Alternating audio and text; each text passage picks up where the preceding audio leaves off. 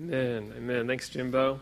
It's always an honor to be able to preach here and to be able to just share from God's Word.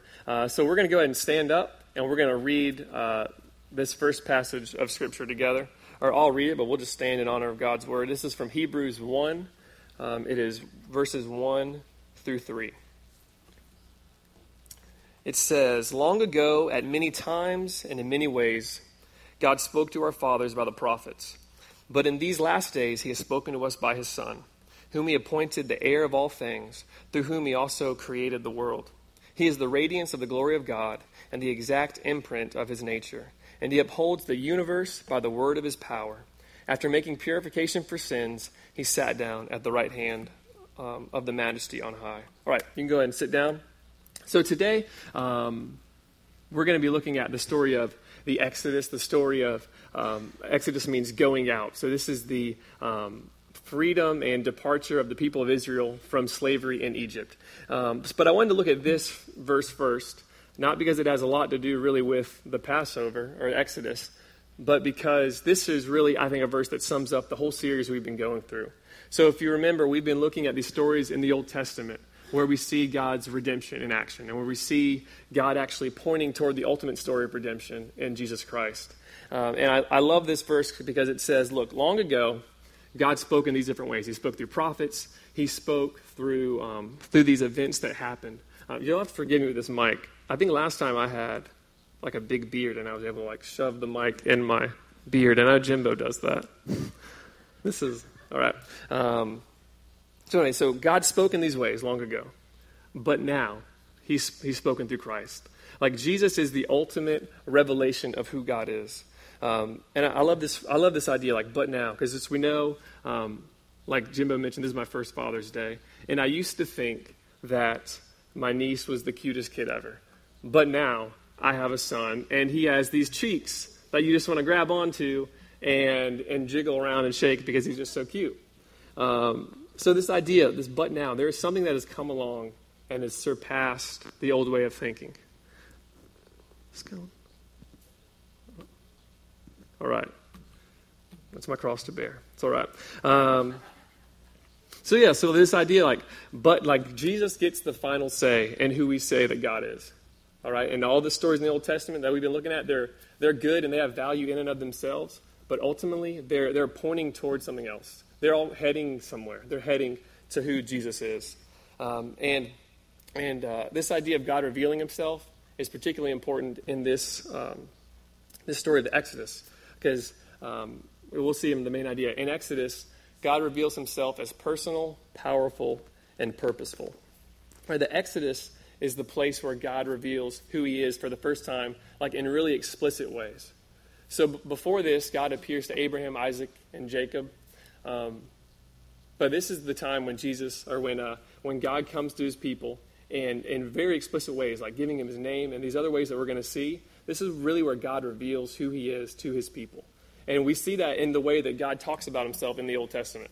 Because he calls himself the God of Abraham, Isaac, and Jacob. But from here on out, he's also going to now call himself, I'm the God who brought you out of Egypt. Like, this is the way that God refers to himself. It's used 60 or 70 times in the Old Testament. That if you want to know who God is, you look in the Exodus. You look at this story. Because he calls himself, hey, I'm the one who called you out of Egypt, who brought you out of Egypt. And really, in that phrase, that's where, everything we're going to talk about today is packed in that phrase, that God is personal, powerful, and purposeful. So let's look at how God is personal in the Exodus. So let's look at Exodus 3, verses 2 through 17. So these are some verses that Jimbo looked at last week. We're going to overlap a little bit. And if you'll remember, this is the story of the burning bush. God appears to Moses and he speaks to him, and he calls him to lead the people of Israel out of Egypt, to go to Pharaoh and demand that Pharaoh let his people go. So if you remember at this point, Moses is a fugitive. So he has killed a slave master of the Egyptians, and he runs off in the wilderness and really starts this new life. He finds a wife, he moves in and starts working for his father-in-law. But now God has set the stage, and God is about to act. So he appears to Moses, and he says this. Let's read verse 2 through 6. The angel of the Lord appeared to him in the flame of the fire out of the midst of a bush. He looked, and behold, the bush was burning, yet it was not consumed. And Moses said, I will turn aside to see this great sight, why the bush is not burned. When the Lord saw that he turned aside to see, God called to him out of the bush. Moses, Moses, he said, here I am. Then he said, do not come near. Take your sandals off your feet, for the place on which you're standing is holy ground. And he said, I am the God of your father, the God of Abraham, the God of Isaac, the God of Jacob. And Moses hid his face, for he was afraid to look at God. So if we're talking about how God is personal, then let's look at the way that God refers to himself here. God can refer to himself in a number of ways. God could say, I am the creator of the universe, right? He could say these characteristics he has. He could say, I'm all-powerful. I am all-knowing. But instead he says, I am the God of Abraham, Isaac, and Jacob. So God defines himself by his relationships. God, just in and of himself, is a relational God. He is one who desires relationships with his people, even at the point where that is the way that he talks about himself. So I think just what this means for us is that God is not out of our reach, that God is not reluctantly hearing these prayers thrown up by people, right? God is not sitting and annoyed at all how he has to do during the day. God wants a relationship with you. God wants a relationship. He wants to hear what you have going on. And you don't have to face east to do that. You don't have to say any magical words. And you don't have to be good enough. Like the people that he associates himself with here, Abraham, who gave his wife away to another man. Isaac, who did the same thing. Jacob, whose name means deceiver and who is deceptive. And Moses, who's a murderer. These are people who are not, maybe if they came into our church, we'd be like, maybe you need to leave, sir. But these are the people that God decides to use. All right, God, you don't have to be good enough, maybe by standards that we think about. And just the way that we do that, the way we commune with God, of course, is prayer. So I just want to say a quick word on prayer that I heard recently that was really helpful for me by one of my former pastors. He talked about the way that Jesus prayed. And he said Jesus prayed in public very differently than he did in private. So there are times in Scripture where Jesus goes off and he prays all night. Or there are times when he prays by himself in private before he goes on the cross. And those are long prayers, right? He prays all night at times, or he prays this high priestly prayer that he prays in John 17 before he goes off to the cross is like a whole chapter long. It's really long. But when Jesus prays in public, it's really short. Like you think of like the Lord's Prayer. Our Father who art in heaven, hallowed be thy name. Thy kingdom come, thy will be done. Like we have it memorized. It's so short. We used to say it before my football games, which was strange, because then in the locker room we wouldn't talk about Jesus type of things. But in public, Jesus just had these short, simple prayers. He was not trying to impress anybody, right? And in private, those are the times when he really got intimate and he was personally just with his Father, just enjoying the Father's company. And I just know that some people have issues praying in public, and I can just encourage you that when Jesus prayed in public, he just said, God, I want your kingdom to come. God, could you provide for me? Just simple, short prayers. But the times that we get to intimately be involved with this personal God are those times in private prayer. But it's always genuine, right? So there is a personal God who wants a relationship with you, and we have access to him 24 hours a day in prayer, yet we don't tap into it. So let's keep going in this passage in Exodus. So verse 7 through 12. Then the Lord said, I have surely seen the affliction of my people who are in Egypt, and have heard their cry because of their taskmasters. I know their sufferings, for I have come down to deliver them out of the hands of the Egyptians and bring them up out of the land to a good and broad land, a land flowing with milk and honey, to the place of the Canaanites, the Hittites, the Amorites, the Perizzites, the Hivites, and the Jebusites. And now, behold, the cry of the people of Israel has come to me, and I have also seen the oppression for which the Egyptians oppress them. Come, I will send you to Pharaoh, that you may bring my people, the children of Israel, out of Egypt. But Moses said to God, who am I that I will go to Pharaoh and bring the children of Israel out of Egypt? He said, but I will be with you, and this shall be a sign for you, that I have sent you. When you have that I have sent you. When you brought the people out of Egypt, you will serve God on this mountain. So God basically comes to him and says, look, I've seen the oppression that you're going through. I've seen the struggles that you have, and now I'm going to act. All right? And I'm going to be with you as you bring the people out. So we don't serve a God who's hands off. We're going to kind of move to the next part, but we don't serve a God who's hands off, right?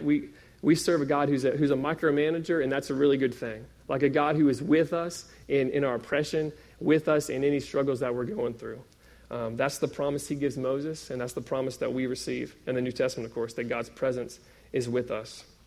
But the point of God being a personal God, I really want to talk about in this next part of the story here. Let's look at verse 13. Then Moses said to God, if I come to the people of Israel and say to them that the God of your fathers has sent me to you, and they ask me, what is his name? What shall I say to them? So at first I'm thinking, this is a pretty weird question that Moses asked. It's pretty specific. Like maybe the people won't ask what God's name is. I don't really understand what's happening here. But if we think about just the story that we've looked at so far, the stories we've seen in Genesis so far, names mean a lot more in these days. Names don't just capture who you are, but really what you are. So if we look at like Abraham means like great father. So, and he was the father of the people of Israel. And Jacob means deceiver, and he was a deceiver, right? So these names in these times really meant a lot more. So when the people would ask, who is this God that sends you? It's not just like, what's his name, because we want to talk to him by name, but it's more than that. It's who is this God? What is he like? What's he about? And this is God's reply. God said to Moses, I am who I am. And he said, say this to the people of Israel, I am has sent you to me, or sent me to you. God also said to Moses, say this to the people of Israel, the Lord, the God of your fathers, the God of Abraham, the God of Isaac, the God of Jacob has sent me to you. This is my name forever, and thus I am to be remembered throughout all generations. So God says, I am has sent me to you. This is God's name. This is the name Yahweh. And anytime we see all caps, like the word Lord in all caps, like in verse 15, Cheryl, you pull that up. So like when we see, I am the, wait, that font's weird. Okay, in your Bible, it'll be in all caps. L-O-R-D, all caps. That is not just saying Lord as in my Lord, because you call it like King's Lord too, right? But this is the divine name. This is I am. This is Yahweh, the personal name of God. And this is significant because there's a story just like this in the book of Judges with the story of Samson. So Samson's father is speaking to an angel, and the angel is telling him that you're going to have a son named Samson. He's telling him about what Samson's going to be like. And as the angel's leaving, Samson's father says, hey, tell me your name. And the angel says, who do you think you are? The angel's reply is, why do you ask my name? It's beyond your understanding. The angel just shuts him down and says, you can't even ask me that question. And this is an appropriate response that God could have made, right? That Moses would demand anything from God doesn't make any sense. And I see this, so I'm a 6th and 7th grade English teacher. And there are things like the students tell me sometimes, and I'm just like, who do you think you are? Like, I had a kid one time, he I don't know if he was serious or not, but he took his phone out, which you're not supposed to do. And this is in middle class. He stood up and he said, hey, I ordered a pizza. It's in the office. I'm going to go get it. And first I stood there in shock. And I was like, who do you think you are? Sit down. What are you doing? All right? Like, there's a way that you act with a teacher, and that's not how you do it. And there's a way that you act with God, and normally it's not you demanding anything from God. Especially Moses, who's a murderer, who ran away, he's in the wilderness. He's not in a position to demand anything from God. But God graciously gives Moses his name. And God even reminds Moses of that later in Exodus. In Exodus 6, he says, hey, remember, long ago I spoke to Abraham, Isaac, and Jacob, but I didn't tell them my name. Like I specifically have shown myself in an intimate way to you. Because the God that we serve is personal, and he wants a relationship, but he's also powerful. Like 3 verses earlier, Moses falls on his face because he can't look at God. And this is the God who extends relationship, who gives Moses his name. I really appreciated at Love Loud a couple weeks ago, Chuck gave us a devotional from Psalm 139 at the nursing home. And I'm going to butcher this quote because I didn't write it down right after. But he said, the God who keeps the galaxy spinning wants a personal relationship with you. All right? So God has made himself knowable, but he's also available because he wants a relationship with you. But like I said, this God who's personal is also powerful. Okay, so that's our next point, that God is powerful. And we're going to be looking at a few different scriptures here, but specifically we'll look at Exodus 9, 13 through 16. And we'll read this in one second. But so last week, Jimbo, one of the phrases he used was that God is setting the stage. Right? That God is setting the stage in Moses' life. And even that God is setting the stage in our own lives to do something big. And God may be working in your life in a way that he can show his power and show his might. And that image is perfect for this next part of our story. Because the next part of our story, Moses has been called to lead the people out of Egypt. So now Moses goes to Pharaoh and says, let my people go. And we know Pharaoh says no. Right? And this is when the 10 plagues happen. So this might be the part of the story that we're kind of familiar with, where Moses goes and says, let my people go. Pharaoh says no, and God sends a plague. All right? And there are 10 plagues. There's a plague of the Nile turning to blood and gnats and flies, and there are all these different plagues. And we're not going to look at all of them today, but we're just going to look at what's being communicated in those plagues. And I want us to see the plagues kind of with fresh eyes today. I want us to see it as an exhibition of God's power over evil. So let's look at Exodus 9, 13 through 16. Then the Lord said to Moses, rise up earlier in the morning and present yourself before Pharaoh and say to him, thus says Yahweh, the God of the Hebrews, let my people go that they may serve me. For this time I will send all my plagues on you yourself and on your servants and on your people so that you may know that there is none like me in all the earth. For by now I have put out my hand, for by now I could have put out my hand and struck you and your people with pestilence, and you would have been cut off from the earth. But for this purpose I have raised you up and showed you my power, or to show you my power, so that my name might be proclaimed in the earth. So he's saying, look, Pharaoh, I could have just ended this very easily. You've seen my power. I could have just, what he says is he could have sent pestilence, and you wouldn't have had any food, and all of Egypt would have died. But I've raised you up, all right? I've risen Egypt and I've risen Pharaoh to this position of power so that I can show my power over you, so that my name would be proclaimed in all the earth. So when Jimbo was talking about God setting the stage, that is what's happened here. That's what's happening in the story of the plagues. There is a showdown between Yahweh, the God of the Hebrews, and really the evil powers of the earth. Right? God is showing his superiority over Egypt, over the gods of Egypt. Because if you remember, so God's just not laying the smackdown on Egypt, is what I'm trying to say. God, this isn't just punishment. God says here, I could have killed you if I wanted to. God is showing his power over those political and religious systems of the day. If you remember, Jimbo mentioned this last week too, is that the Egyptians believed Pharaoh to be a god. Right? They believed Pharaoh to be a god. They believed his firstborn son to be a god. And they had a tremendous amount of respect for the Nile River and for things of nature. And they probably saw Yahweh as one of many gods. Right? Because every little group of people had their own little gods back in those days. So the Egyptians, and this is wrong, but the Egyptians probably looked and they saw, hey, God of the Hebrews, you're obviously a lot weaker than Pharaoh because you guys are enslaved to us. So that's the situation that we find God in here. And God says, no, I'm going to show my power. I'm going to show that I'm the true God.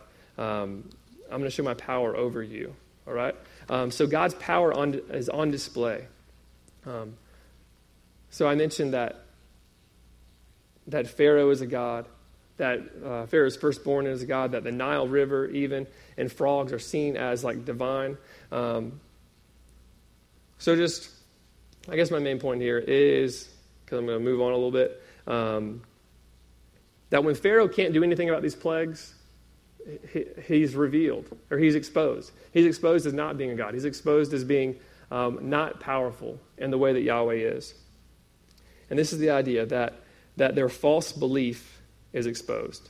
That the Egyptians' false belief is exposed by truth. Like when truth comes along, your false beliefs are exposed. Like I think of when, I don't remember, this was a few years ago, when Peyton Manning and the Broncos were playing the Seattle Seahawks in the Super Bowl. All right, so if you're not a football fan, Peyton Manning, one of the greatest quarterbacks of all time, their offense was really good. And then you have the Seahawks, who had a great defense. And no one really knew who's going to win this game. Is it going to be the great offense or the great defense? And I remember saying, hey, Peyton's going to go in there. Peyton's going to throw about 15 touchdowns in one game. He's going to set some records. He's going to dominate. It's not even going to be close. All right, this was my belief. And then what happens is about 3 minutes into the game, I knew, okay, the Broncos don't stand a chance. This game is over. Well, we were at a Super Bowl party, and no one was watching that game after the end of the first quarter. The game was over. Like my false belief in Peyton Manning at that time was completely exposed by the truth that actually the Seahawks are a way better team. So it's this idea that when we encounter truth, our false beliefs are exposed. We do this every Sunday, right? When we read God's word, when we hear God's word, hopefully it exposes the things in our life that we're believing, that we're telling ourselves, or that we hold to that are false. And that's what's happening here through the plagues. So we're not really going to look at all these plagues, so that happens over the course of a few chapters, but that would be a great thing for you to read on your own this week. And it's especially seen in the final plague. Right, so the final plague is that God is going to strike down the firstborn of every household in Egypt. All right, he's going to kill the firstborn child, the firstborn child in every household in Egypt. And the Israelites are instructed to sacrifice a lamb and to place the blood around the doorway of their home. And that when God sees this blood, he's going to pass over. Right, and this is where we get the celebration of Passover from, which we're going to see later in our study. But this is such a monumentous event. This is the event when Pharaoh says, okay, you got it. We're out of here. As the firstborn in every household, except for those Hebrews who follow God, are killed. And then I hate to rush over this, but also in the Red Sea. So once the Egyptians have let the Hebrews go, they are backed up against the Red Sea. Right? They have run away from Egypt, and Pharaoh, after he says, "Okay, you guys can go," he changes his mind, and he goes and he's chasing them down. And as the people of Israel are backed up against the Red Sea, God parts the waters and they walk across. All right, we see how God there again is working through nature. He's showing his power over nature. And then once the Hebrews cross, the waters close and Pharaoh and his army are killed. So this is that ultimate defeat of the powers of evil, the powers of the earth. So just like what God is doing in the Exodus, just as God challenges the religious views of the day or those false beliefs that we have, there are many things we believe as believers in Jesus that run contrary to the American worldview. Like there are things that are accepted in society that we don't believe are God's design. I think of like pornography and divorce and sexual immorality that are, I think people would say those aren't the best things for you, but they're still accepted. And when we say no, that's not part of God's design. And even there are other things that don't make any sense to the world that we do. Like I think of, as an example recently that blew me away, Mike Pence, our vice president, who I understand to be a Christian, he said that he wouldn't eat dinner alone with a woman that wasn't his wife. And I remember hearing that and saying, yeah, okay, this makes sense. Yeah, I completely understand. And the blowback against that was like so negative. Like when he said, all right, it's just my rule he said he has, I don't eat dinner alone with a woman that isn't my wife. And people just blew up and said how horrible that was. And I mean, I tried to listen and understand, like, why do you think that? And I can't even understand maybe some things about the business world that maybe make sense, but there was no acknowledgement that, like, that's probably a good thing for Mike Pence's marriage. Like, there was no acknowledgement that he values his marriage in a good way. So we put God's power on display by living countercultural lives, okay? We have the ability to prove the truth of the gospel in our lives. Like, I imagine when if the Pences turn 100 years old, which with Mike's job, I don't know. He's got a lot of gray hair. I don't know if I'd say he's going to... The stress of that job, who knows? But let's say the Pences turn 100 years old. And Mike can say, hey, I never cheated on my wife. I'm still in love with her just as much as I was when I was married. Some of those people are going to have to say, all right, maybe I was wrong. Like, maybe I was wrong about this rule that Mike Pence had. Like, the truth lived out exposes false beliefs.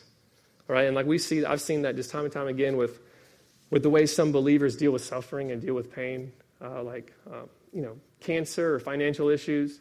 There are ways that we can live out the hope and the truth that we cling to. We can live that out in front of a world that doesn't understand. Truth exposes false beliefs. So I just pray as we go out of this place, we can display God's power by being different. Like, maybe someone in this room has worked at the same place for years, and none of your coworkers even know you're a Christian. And like, I get that. Sometimes I just want to get into work or get into school or just hang out with some family and go under the radar. But that's not who we're called to be, all right? Because God is personal, he's powerful, but he's done it all for a purpose. Okay, so what we see in all the plagues is this is what God says. He says, let my people go that they may serve me. Let my people go that they may serve me. Like, let them go because they have a job to do. And like, in your workplace or with your family, the people of God have a responsibility to show off God's power in the world, to show that God's way is true and that God's way is better than the ways of the world. And that's really my last point here, that God is purposeful. And we see this even more when we get to Exodus 19. So we're covering about half the book of Exodus today. So you'll need to go back and maybe read some of this for yourself. It is like the main book of the Old Testament. There's so much that is grounded in Exodus. It's incredibly important. So I encourage you to read that on your own. But Exodus 19, 3 through 6, the people are finally freed. They're finally in the wilderness to serve God. And this is when God makes his covenant with the people of Israel. This is when he says, okay, you're free. Now, here is how you're going to display my power. Here's how you're going to display me to the nations. And part of that is the people of Israel following the law and serving as a kingdom of priests. So let's see what this says. It's verse 3 through 6. While Moses went up to God, the Lord called to him out of the mountain, saying, thus you shall say to the house of Jacob and tell the people of Israel, you yourself have seen what I did to the Egyptians, how I bore you on eagle's wings and brought you to myself. Now, therefore, if you indeed obey my voice and keep my commandment, you shall be my treasured possession among all people. For all the earth is mine. You shall be a kingdom of priests and a holy nation. This is the words that you will speak to the people of Israel. So they are called to be the go-between for humans and God, a kingdom of priests, right? Humanity is going to know God because of his people. And that is still true today. That's why we're given the Great Commission, because humanity will know God only through his people. So like I mentioned before, like if we're not bold in our witness, if we are not bold in our witness before non-believers, then we're not doing one of the key things that God has called us to do. And this is why just at this church we take mission very seriously, because this thread that starts in Exodus 19 runs throughout the entire Scripture. And even so much so that way toward the end of the Bible, in 1 Peter quotes almost this exact same verse talking about the church. That church, now you are a royal priesthood. Now you are this holy nation. And if you aren't crazy about this idea, then you're in good company. My favorite quote from Moses, Jimbo mentioned this last week. I don't know if this ever sunk in with me. Moses just flat out says, God, please send someone else. I don't want to do this. Please send someone else. But God uses people for his purposes. That's the way that he does it. Like in that passage we looked at before, God says, I've seen your oppression. I've seen what you're going through. I feel your pain. And you got to believe Moses was like, yes, God, awesome. Until he says to Moses, now come, I'm going to send you. You're going to go to Pharaoh. You're going to do this. And Moses was probably like, hold up. Let's think about this. See, God chooses to use people. This is the way that his kingdom is set up. So I think this is like a helpful image I've seen is just like the image of a chaplain. Like this is how a chaplain operates like in the military or in a hospital. This is the way that we are to be operating in the places we go. So I'm hoping that like me as a teacher at Southside Middle School, I'm hoping that as if I walk into school and there's a teacher like crying over here, that they'll say, hey, go get Mr. Garrett, because Mr. Garrett will take care of this. I just think that image of a chaplain is helpful, that wherever we're at, we're to be kind of this go-between. We should be the person that people go to as really like the spiritual authority, maybe.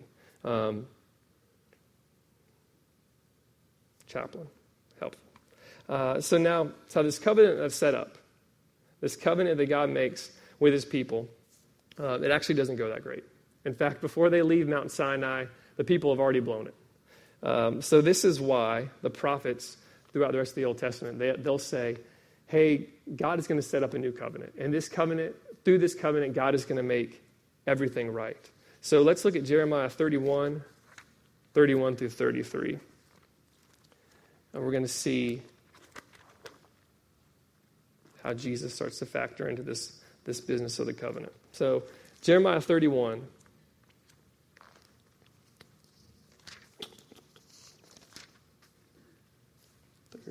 All right. So this is God speaking through the prophet Jeremiah. Behold, the days are coming, declares the Lord, when I will make a covenant with the house of Israel and the house of Judah, not like the covenant that I made with their fathers on the day when I took them by the hand to bring them out of the land of Egypt, my covenant which they broke, though I was their husband, declares the Lord. For this is the covenant I will make with the house of Israel. After those days, declares the Lord, I will put my law within them, and I will write it on their hearts. And I will be their God, and they shall be my people. So this is the situation Jesus finds himself in. When Jesus comes on the scene, we have this promise from Jeremiah that, hey, one day there's going to be a new covenant, and that there is going to be even more intimacy between God and his people. Because the people have messed up in such a way. They couldn't follow the law, but he says, I'm going to put my law within you. So if we remember way back in the beginning of the sermon here, we talked about Hebrews 1, that long ago God spoke through the prophets, and he spoke in many ways, but now he's spoken through his son. And at the Passover meal, the meal where they go to celebrate every year, so they do this every year, they celebrate the deliverance they received from Egypt. They celebrate what God did in Exodus. They have this meal, the Passover. Jesus stands up and says, this cup, he says, the blood, or the cup, the wine that we're about to drink, this is the cup of the new covenant in my blood. So he reinterprets the Exodus. He reinterprets the Passover around himself. And there's a really helpful quote here that says, Jesus chose Passover as the moment for action, the moment to awaken the biblical resonances which would frame his kingdom-bringing action and passion.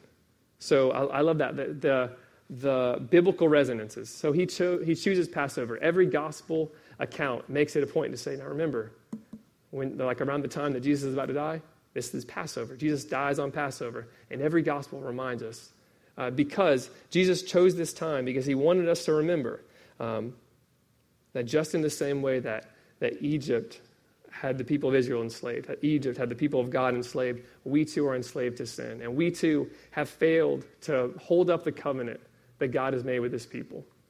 But we have been set free in the same way that God has freed his people miraculously. We are set free from the penalty and power of sin. See, Jesus' death and resurrection is the better Passover. That but now God has revealed himself in Christ. This is like the but now Passover. God has shown that he is personal through the Passover and through the Exodus, but he also has shown that he is personal in Christ. That God doesn't just see our sin and see our oppression, but actually in Christ he enters into it. And he takes on that oppression and takes on the penalty of sin himself. And God is powerful in the Exodus, but shows his power in a way in Christ in a special way. So let's look at Colossians 2 real quick. I love this verse. It says, and you were dead in your trespasses and uncircumcision out of your flesh. But God made you alive together with him, having forgiven us of all our trespasses By canceling the record of debt that stood against us with its legal demands, this he set aside, nailing it to the cross. He disarmed the rulers and authorities and put them to open shame by triumphing over them in him. So just like Pharaoh has this open shame, just like Pharaoh has this very public defeat in front of all of Israel and all of Egypt, this is what Christ does on the cross. That it appears that the powers of evil have won, and it appears that when Jesus dies, that the power of evil has won. Because remember, this death that Jesus dies, there's also a spiritual aspect to it. Satan enters into Judas Iscariot when Judas betrays Jesus. Satan has thrown everything he can at Jesus. The powers of the world, Rome, has thrown everything they can at Jesus, but Jesus rose from the grave. All right, and Jesus' death and then brings us forgiveness. He overcomes through his death. He shows us his power through rising from the grave. Right, there is this personal God, this powerful God, and God, again, gives us a purpose. That we are no longer slaves to sin, but now we've been set free so that we can be his kingdom of priests in our world, in our day-to-day lives. So really the response today, if you have not put your faith in Jesus, if you have not been set free from your sin, if you don't know that personal God, then this is the time when you can do it. Right? The Bible says repent and believe. That idea of believe is to put your full hope in the gospel. Put your full hope in Jesus. And for those of you who are believers, who have accepted the sacrifice of Christ and accepted just the love of Christ, we're going to take the Lord's Supper together. We're going to do that Passover, that new, better Passover. We're going to do that together. And as we do it, I want us to think about it in the way that Jesus probably meant us to, in the way that the disciples thought about it, that they're celebrating Passover. But Jesus said, hey, this cup is my new covenant. So we want to think about the freedom from sin that we have, how God looked upon our oppression and how he acted, and how we can have a relationship with God through the body and blood. And really just however God has spoken to you today, this is your time to react. Maybe you haven't tapped into that personal nature. Maybe your prayer life is struggling. Or maybe you haven't been putting God's power on display in your life. Or you haven't been walking in the purpose that God has for you. This is just your time to respond. We're going to have just John play at the piano, and we're going to pass out the elements. I'm going to be down here. I think Jimbo will be too if you want to talk with either of us.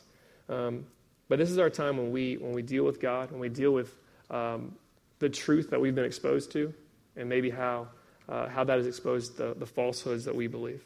So I'm going to pray, and then we're going to take the Lord's Supper together. Dear Lord, I pray that as we have seen your truth from your word, that you would show us where we believe lies, where we have maybe acted in ways that don't identify or don't line up with your truth.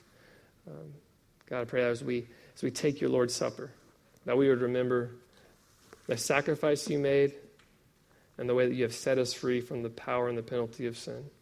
Pray this in your name. Amen.